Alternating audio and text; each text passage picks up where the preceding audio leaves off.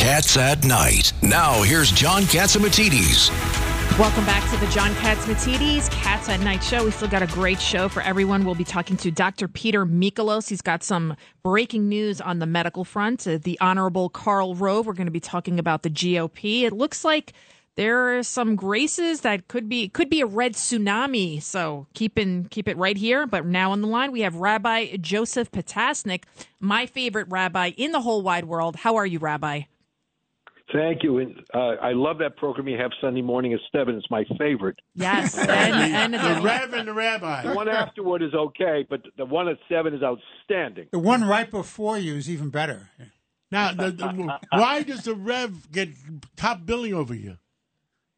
You know, because I've often said in Hebrew, you read from right to left. So it's go the other way. Go the other way. He's fast. He's a smart guy. You are fast.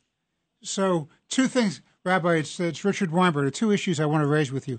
One was the passing of Reverend Calvin Butts, the Abyssinian Baptist Church, who I know you knew and worked with. And then, of course, you had the 4th anniversary of the massacre at the synagogue in Pittsburgh, the Squirrel Hill massacre. I'd like your comments on both of those, please.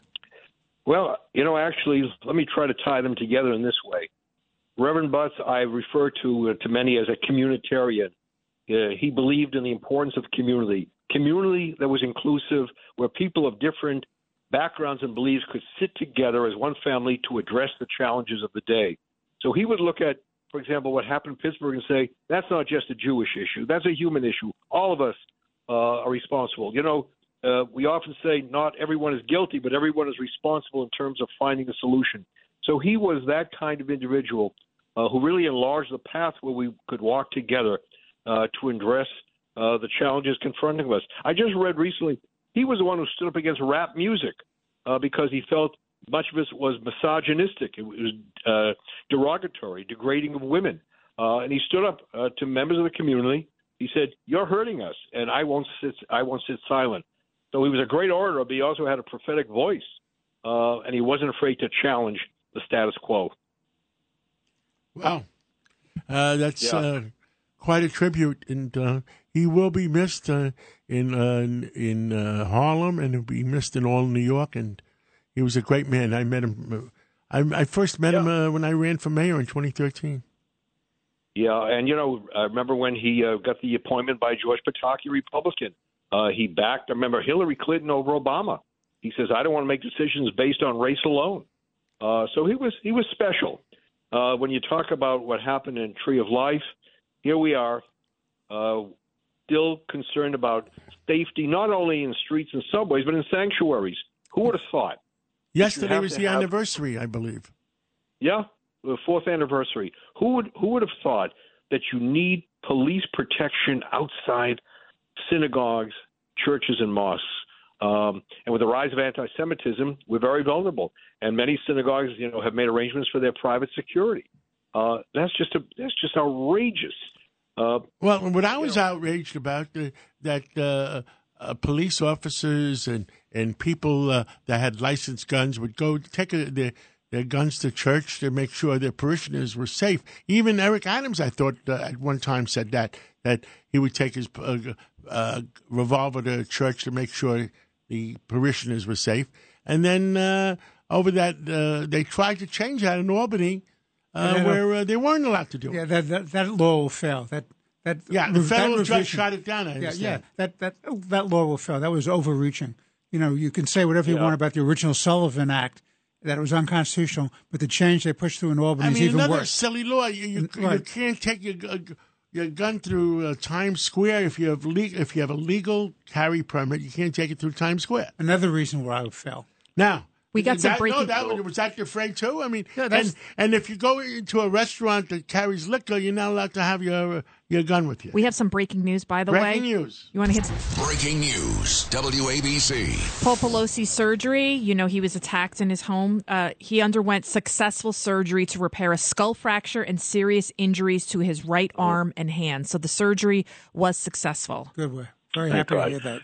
Thank you. People on all different sides can join in that.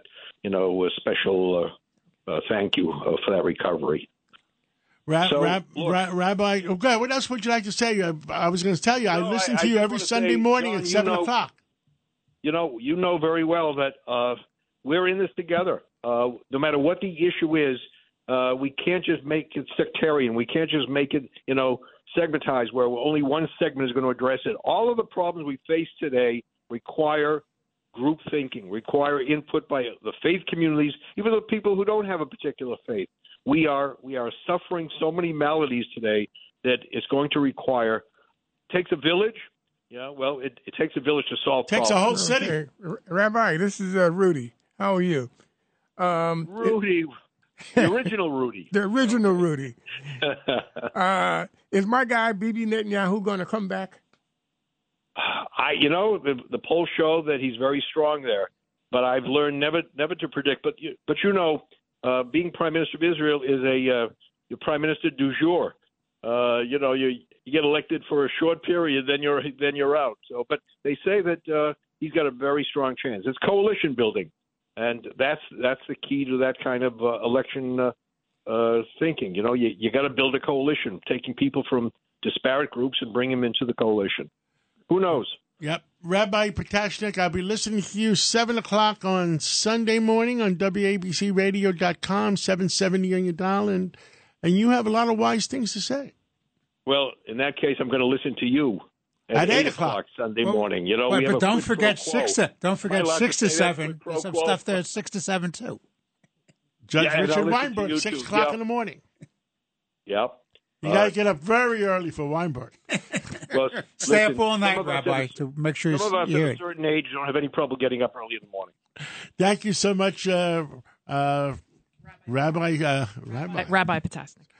Reverend Potashnik. Thank you so much, and we'll be talking to you when the sun comes up on Sunday morning.